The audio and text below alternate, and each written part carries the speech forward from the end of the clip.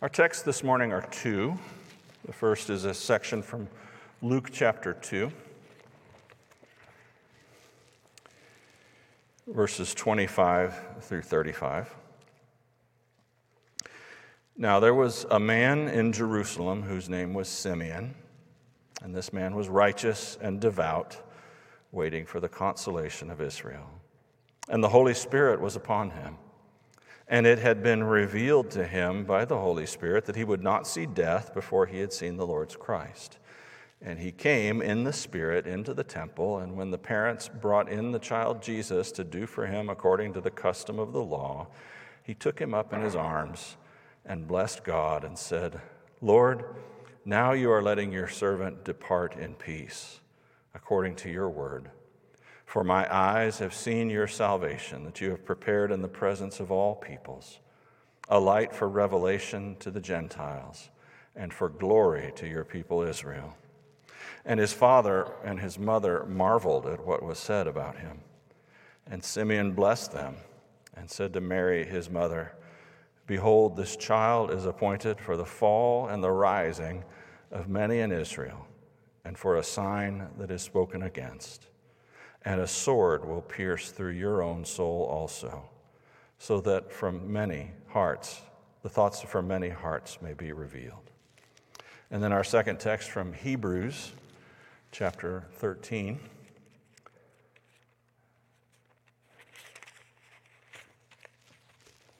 Verses 11 through 14. Actually, I'm going to back up to verse 10. For we have an altar from which those who serve the tent have no right to eat. For the bodies of those animals whose blood is brought into the holy place by the high priest as a sacrifice for sin are burned outside the camp. So Jesus also suffered outside the gate in order to sanctify the people through his own blood. Therefore, let us go to him outside the camp and bear that reproach which he endured. For here we have no lasting city, but we seek the city that is to come. Father, we pray this morning that you would make your book live for us, and that you would show us yourself in your word, and that you would show us ourselves in your word. You who come and meet us in this place at this time, in this way, will correct us, will rebuke us if need be, will challenge us and exhort us and train us in righteousness if we will but open our hearts to you. And so we say now, Master, speak. Thy servant heareth, waiting on thy gracious word. Amen. Well, in Luke 2, we're told the story very succinctly of the early years of the life of Jesus Christ. And in Luke chapter 2, we get about all the information that's available in the scriptures about the early life of Jesus.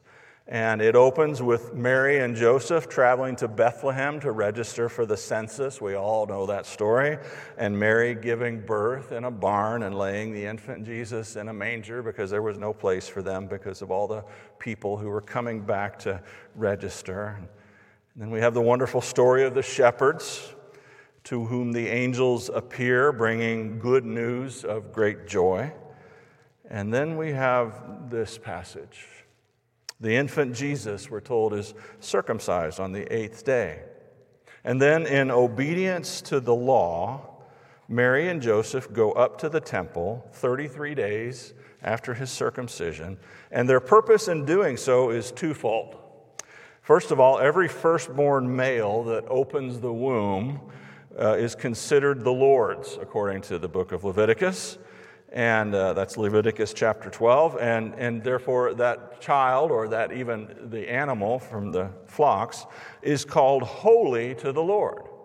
And that animal must be, or that firstborn child must be redeemed back by a sacrifice. And so Mary went to do that, to offer the sacrifice which redeemed back her firstborn, which was dedicated to the Lord. Mary was also required to offer what was called a sacrifice of purification because of the bloody nature of childbirth.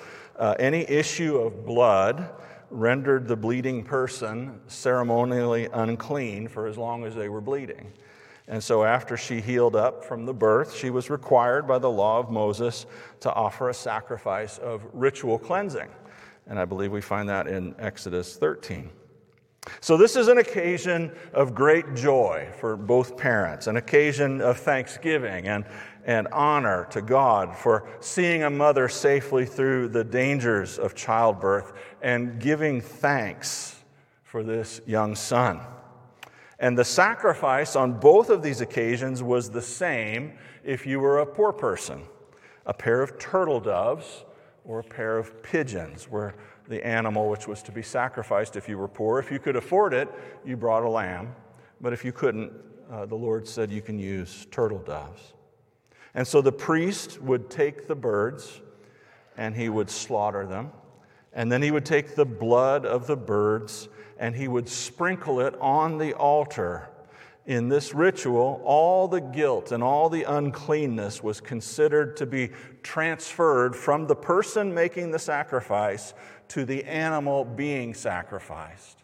And then the blood was sprinkled on the altar. Now, the body of the animal, after the blood was used, was then considered unclean. And so it was removed from the holy temple, and it was taken outside of the camp in the days of the Exodus wandering when the people of God worshiped in a tent, or when it was taken outside of the city walls in the days of Jesus. And there was a valley there that was the designated place to take these things. It was called the Valley of Hinnom. You can actually look on Google Earth and you can see there are a couple of roads that are named Hinnom that are just south of the Temple Mount in Jerusalem, even to this day. And that is where the carcasses of those animals were burned. And they were burned so that the ceremonial and ritual sin pollution couldn't be transferred to somebody else who touched them accidentally or in ignorance. The Valley of Hinnom was an interesting place. In 2 Kings chapter 21 and verse 6, we read about an evil Jewish king named Manasseh, who was a very enthusiastic idolater and who even sacrificed his sons to the pagan god Molech as a live burnt offering, and he did it in the Valley of Hinnom. And that kind of behavior was one of the reasons why the Lord led the Babylonians to destroy Jerusalem, destroy the temple, and take most of the Jewish people back to Babylon with him. And when the remnant of the Jews returned 70 years later from the Babylonian captivity and rebuilt the city walls and rebuilt the temple, the Valley of Hinnom was turned into a designated dumping site. All of the human and animal dung from the city was taken to that place and dumped there after being removed. Anything that died of its own accord was taken and dumped there and left to rot. Household garbage was dumped there. And then you also had the constant burning of the carcasses of these sacrificed animals, and they were burned there. And the idea was to permanently defile the Valley of Hinnom. And so, as you can imagine, it was a constantly smoldering garbage dump. It smelled of sewage, it smelled of rotting flesh, it was crawling with maggots and with flies. The stench was horrible, it was repulsive, it was sickening. In Hebrew, the way you say the Valley of Hinnom is Gehenna, or Gehinnom, which was how Jesus referred to hell.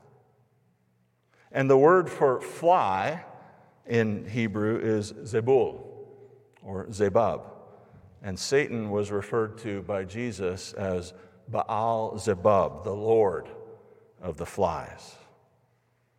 And in drawing the attention of his hearers to that place, Jesus is describing hell. He's saying this is a cosmic garbage dump. It's thick with smoke and decay. It's filled with fires that never go out but smolder forever. And the maggots or the worms that are consuming the rotting flesh and the garbage, they never die and they never run out of rotting things to consume or dung to consume or decaying garbage to consume.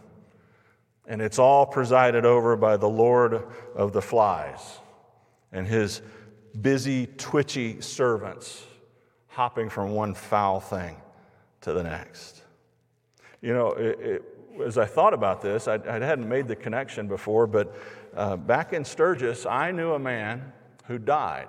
He actually died 3 times. He was in a motorcycle wreck in Wyoming and died 3 times in the ambulance before they could get him to the hospital in Cheyenne, and they were able to bring him back each time. And he was not a nice guy. And he told me the story of what happened because he remembered it. He said, I was at the gate of heaven and I was talking to whoever it is that keeps the gate, and he told me that I could not come in, that my place was down there, and he pointed and he said, and I saw hell. And I said, what was it like? He said, I can't describe it, but the one thing I remember was the smell. It smelled awful. Ron was his name. And I'm going to tell you a little bit more about Ron next week. Well, as Mary is in the midst of her sacrificial preparations, an old man named Simeon arrives on the scene. He's brought there by the Holy Spirit. It had been revealed to him by the Holy Spirit that he would not die until he had seen the Messiah. And Simeon, on that day, prompted by the Spirit of God, comes from wherever he's at in the city, drops everything, he goes to the temple, and immediately he comes to the baby Jesus and his parents. And Simeon takes this child up in his arms, and he's full of the Holy Spirit, and he blesses God for this child. And he says, Lord, I can die in peace now. I can die in peace. He says, I've seen your salvation. He will be a light for the Gentiles, and he will bring glory to your people, Israel. And then Simeon blessed Mary and Joseph, and then he said something very troubling to Mary. He said to her, this child, and it's really only apparent in the Greek what he's meaning here, this child will ruin many in Israel, and he will resurrect many in Israel. He will be contradicted. He will be opposed, even though he's obviously a signal or a sign from God. He will reveal the thoughts of many hearts. And as his mom, you are going to have to witness all of this. And so a sword will pierce you to the depths of your own soul. Here in the midst of this occasion of great joy, even greater joy than a normal birth, is some music that comes in a minor key. Joy to the world, the Messiah is born. Angels rejoice and sing at his birth, and people will hate him, and they will reject him, and they will murder him, because he reveals exactly what's going on in their hearts. Let me say something that may shock you this morning. The hatred of the willfully and persistently lost is a good thing, not a bad thing. The hatred of lost people who want to stay lost, who hate Jesus, is a good thing, not a bad thing. It's a good thing because it reveals the thoughts of their own hearts. And when men and women who hate God have their hearts revealed and their pretenses are ripped away, that causes them to hate Jesus even more, and to hate him reflexively, and to speak against him, and to oppose him, and to do things to him that break his mother's heart as she watches him being abused. It is a good thing, but it is also a hard thing. It's hard to be rejected. It's hard to be hated. It's not pleasant. It's uncomfortable. It's even painful. It's hard to be opposed and to be spoken against and to endure cruelties which cause your loved ones pain. But it's also a useful and a necessary thing.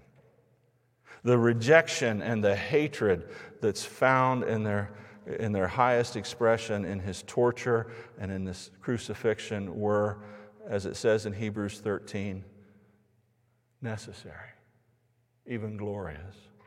Because it says in Hebrews 13 that he was taken outside of the gate to suffer. Now you need to understand that phrase, outside of the gate or outside of the camp. God was very peculiar with the Hebrews children, and he was very particular with the Hebrew children about what was allowed to take place in the camp and what had to take place outside of the camp. And basically only ceremonially clean things could happen inside of the camp. And everything else that happened outside of the camp because it was ceremonially unclean. So for instance, if you had to use the bathroom, you didn't do it in the camp. God said, I'm going to be walking through the camp and I don't want to step on anything. And so I want you to do that outside of the camp. And then when you're done, I want you to bury it. And God was very particular about that. So anything that happens outside of the camp, outside of the gate, is unclean. It's rejected. It's unfit. You don't want to be around it if you're a Jew and a pious Jew. And the rejection and the hatred of Jesus that find their highest expression in his torture and in his crucifixion happened outside of the gate. It is a picture both of his rejection and of his redemption. In his suffering, he sheds his blood to sanctify or set apart a people who are to be holy to the Lord. He bore our sins. They were transferred to his sacred head, and he purified us from all unrighteousness, and he sanctified us by the shedding of his blood. He bore our uncleanness outside the gate.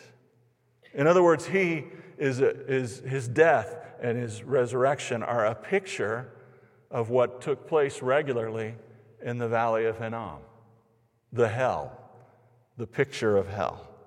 He bore our uncleanness outside of the gate. He endured the valley of Hinnom and the attentions of the Lord of the Flies for us.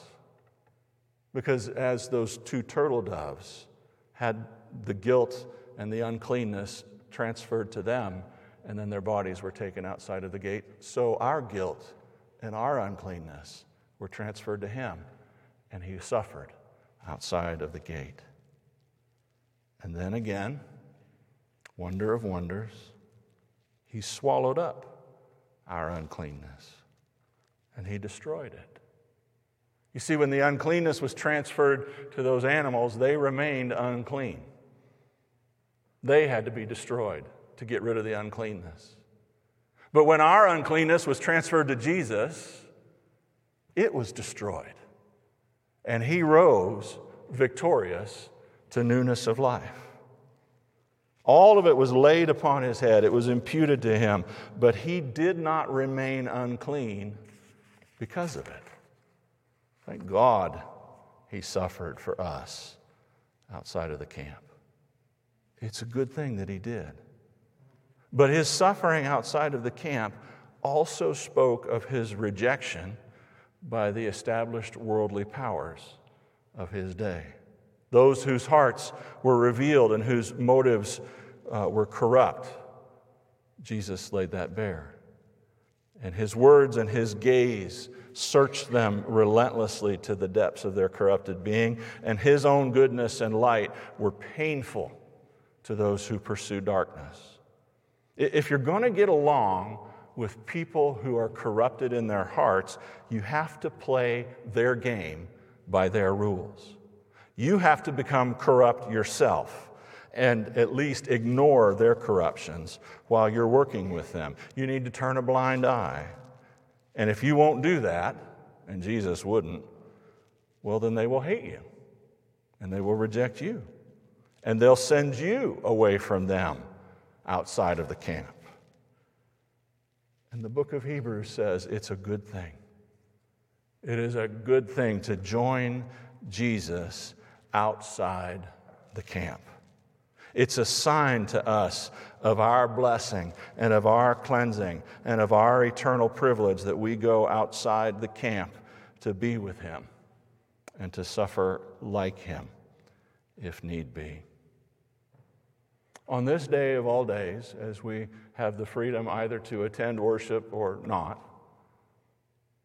I want you to think about those around the world who don't have that freedom, who are on the wrong side of the political and the religious authorities, who are, for whatever reason, outside the camp with those people, objects of hatred along with the Lord Jesus. And I want you to think about that because we need to learn from them, because things are changing here as well. Just within the last couple of weeks, a woman in England is facing prison time for praying silently on a sidewalk outside of an abortion clinic. English law now says that the prayers by Christian people outside of an abortion clinic are a form of assault. And here's the kicker: the clinic wasn't open when she was praying, and she wasn't even praying out loud. She was just praying silently. And the police came and they said, "We've had complaints about you being here more than once." You can see the video of it online if you want. "Were you praying?" "Well, I was this time. I was praying in my mind." And the other times you were here, were you praying?" "I can't remember, probably." "Well, then we're arresting you. And we're taking you for violating the public order because these are protected spaces. And we're not going to have any of this prayer going on here." Prayer is specifically mentioned in the statute as prohibited in these protected spaces. Prosecutors, the UK government's Department of Prosecution made a public statement this week that it is no longer appropriate to read certain parts of the Bible out loud in public. And I want to tell you that everything that's done in a church is considered public. It's open to everybody. So it's not just standing on the street corner reading Romans 1. It's standing in church and reading Romans 1 or whatever would offend. Just recently in Sweden, within the last 12 months, a Christian politician was tried and was narrowly acquitted for quoting Romans 1 on homosexuality on Twitter. And you think, well, that's Europe. They're a little weird over there. Well, we're not very far behind. Their weirdness gets imported over here, and our avant-garde loves to look at what they're doing and do a monkey see and monkey do. And how do I know that that's going to be a problem? Well, in Massillon, an hour and 15 minutes away from here? A teacher was fired this week for refusing to use a transgender student's preferred pronouns in the classroom. She was explicitly told that the requirements of her job took precedence over her constitutional right to freedom of religion. You see, the vice is very slowly closing around us. And we are very slowly being boxed in by the powers that be and the Lord of the Flies, who directs their thoughts. Hard times are coming. That's just how it is. And the words of Jesus say, when hard times like this come, when they persecute you on account of me, don't whine and cry. Don't get mad. Rejoice. Rejoice. Because so they treated the prophets who were before you. It is a sign that you are on the right path, on the right side. If you stand in front of an abortion clinic on a public sidewalk and silently pray and they arrest you, rejoice. For so they treated the prophets who were before you. Go to Jesus and steady your heart and ready your heart for the day when it will come. And remember what it says in that last verse in Hebrews that we read. For here we have no lasting city. Here we have no lasting city. We seek instead a city that is to come, an eternal city, a city full of joy and peace and goodness, where we will be happy forevermore. That is where we're going. And we want to take as many people with us as we can. And when we rejoice in the midst of difficult circumstances, people will look at us and they will say, "What's wrong with you?" And then they will say, "How can you do that? I don't understand." And we will tell them about our Jesus. Father, may the words of my mouth and the meditations of my heart be acceptable in your sight, for you are our rock and our Redeemer.